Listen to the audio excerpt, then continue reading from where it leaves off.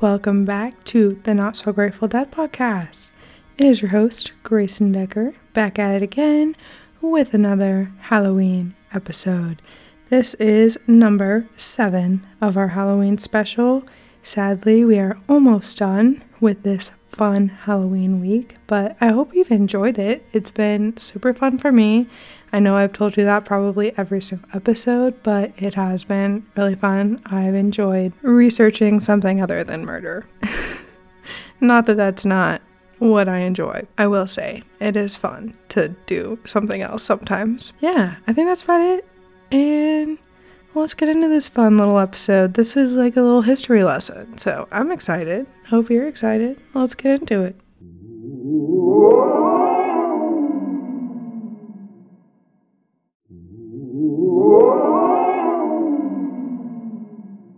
So on this lovely episode 7 of our Halloween special, today we are going to be covering the history of Michael Myers and Freddy Krueger. I know you're excited. I am excited for this one because they are both so iconic. Come on, you know they are. Michael Myers is an infamous character in the Halloween franchise.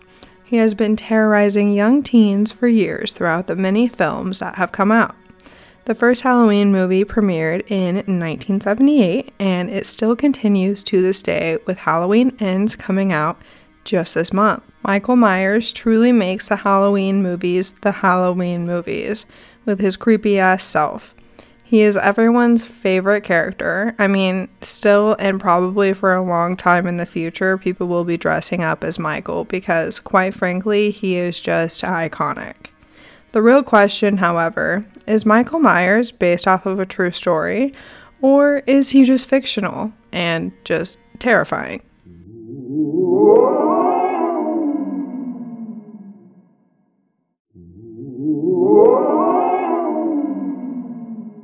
John Carpenter, who was the original film's director back in 1978, says that he actually had this creepy encounter of sorts while he was attending the Western Kentucky University. And this encounter is one of the inspirations for Michael Myers, the fictional serial killer who is just so scary with his demeanor. I had a class, psychology or something, and we visited a mental institution. We visited the most serious mentally ill patients, and there was this kid.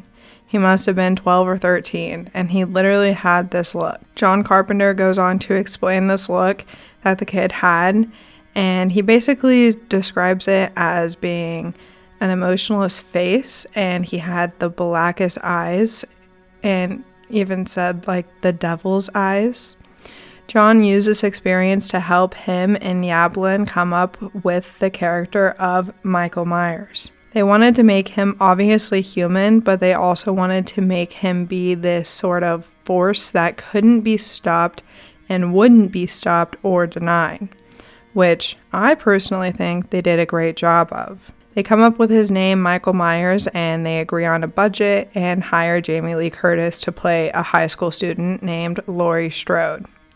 At this time, Jamie Lee Curtis was pretty unknown. She wasn't very known, wasn't very popular, but nonetheless, she was hired and obviously does amazing, as she still does to this day. Nick Castle was the actor who played Michael Myers for the majority of the first film, but in the final scenes, Tommy Lee Wallace and Tony Moran took over the role of Michael. This film would go on to make $47,000 gross at the box office, and this would roughly be about $150 million in today's money, which is just absolutely insane. There has never been any other information shared to the public about John's experience in the mental institution, but he got what he needed to help create a phenomenal franchise in the process. That is the history of Michael Myers.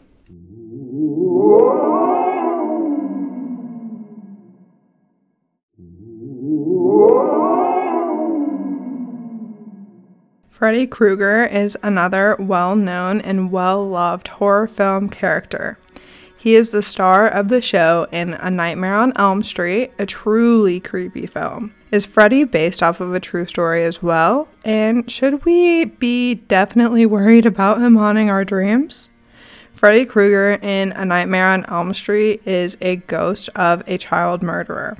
And not only this, but he died in a fire, hence why he looks the way that he does. In the movie, he haunts the dreams of teenagers in the town. Wes Craven, the writer of A Nightmare on Elm Street, states that he did get his inspiration for Freddy from an article that he had read in the LA Times. This article was about a family that had recently moved to the United States from the killing fields of Cambodia. Quote, "Things were fine, and then suddenly the young son was having very disturbing nightmares," Craven stated. He told his parents he was afraid that if he slept, the thing chasing him would get him, so he tried to stay awake for days at a time.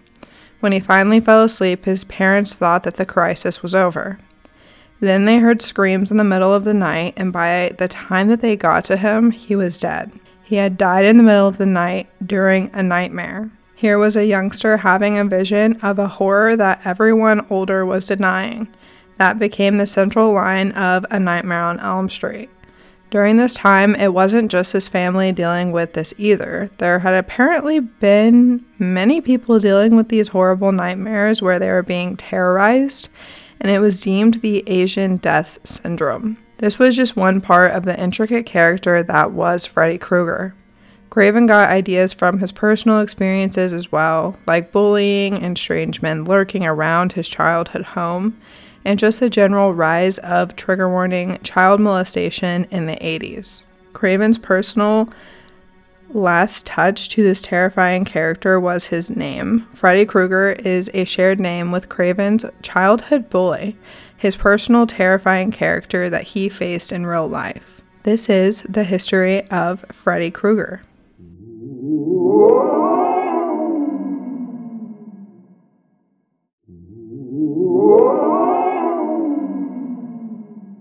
Alright, you guys, so that brings our episode 7 of this lovely Halloween week to a close. I hope you enjoyed it. I thought it was a fun little history lesson. I personally just really wanted to know the history behind those characters because they're just so iconic. Like I talked about, they're iconic characters that you think of when you think of Halloween. And I wanted to know the backstory on them because I don't know. You never know if they're just produced out of somebody's imagination or if they use like real life instances, all sorts of stuff. So I just thought it was cool. Yeah, I will see you tomorrow for episode 8, which is the last Halloween episode.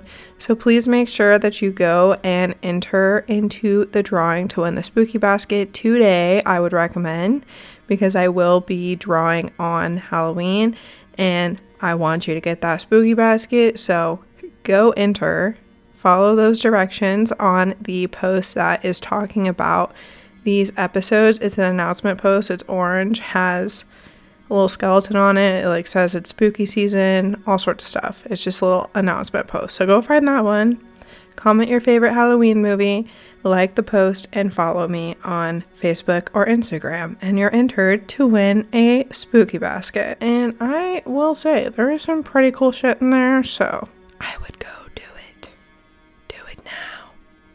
Please. Okay. I love you. I'm not trying to be rude. Alright. I will see you guys tomorrow for the last and final episode of the Halloween week. Alright. Bye-bye.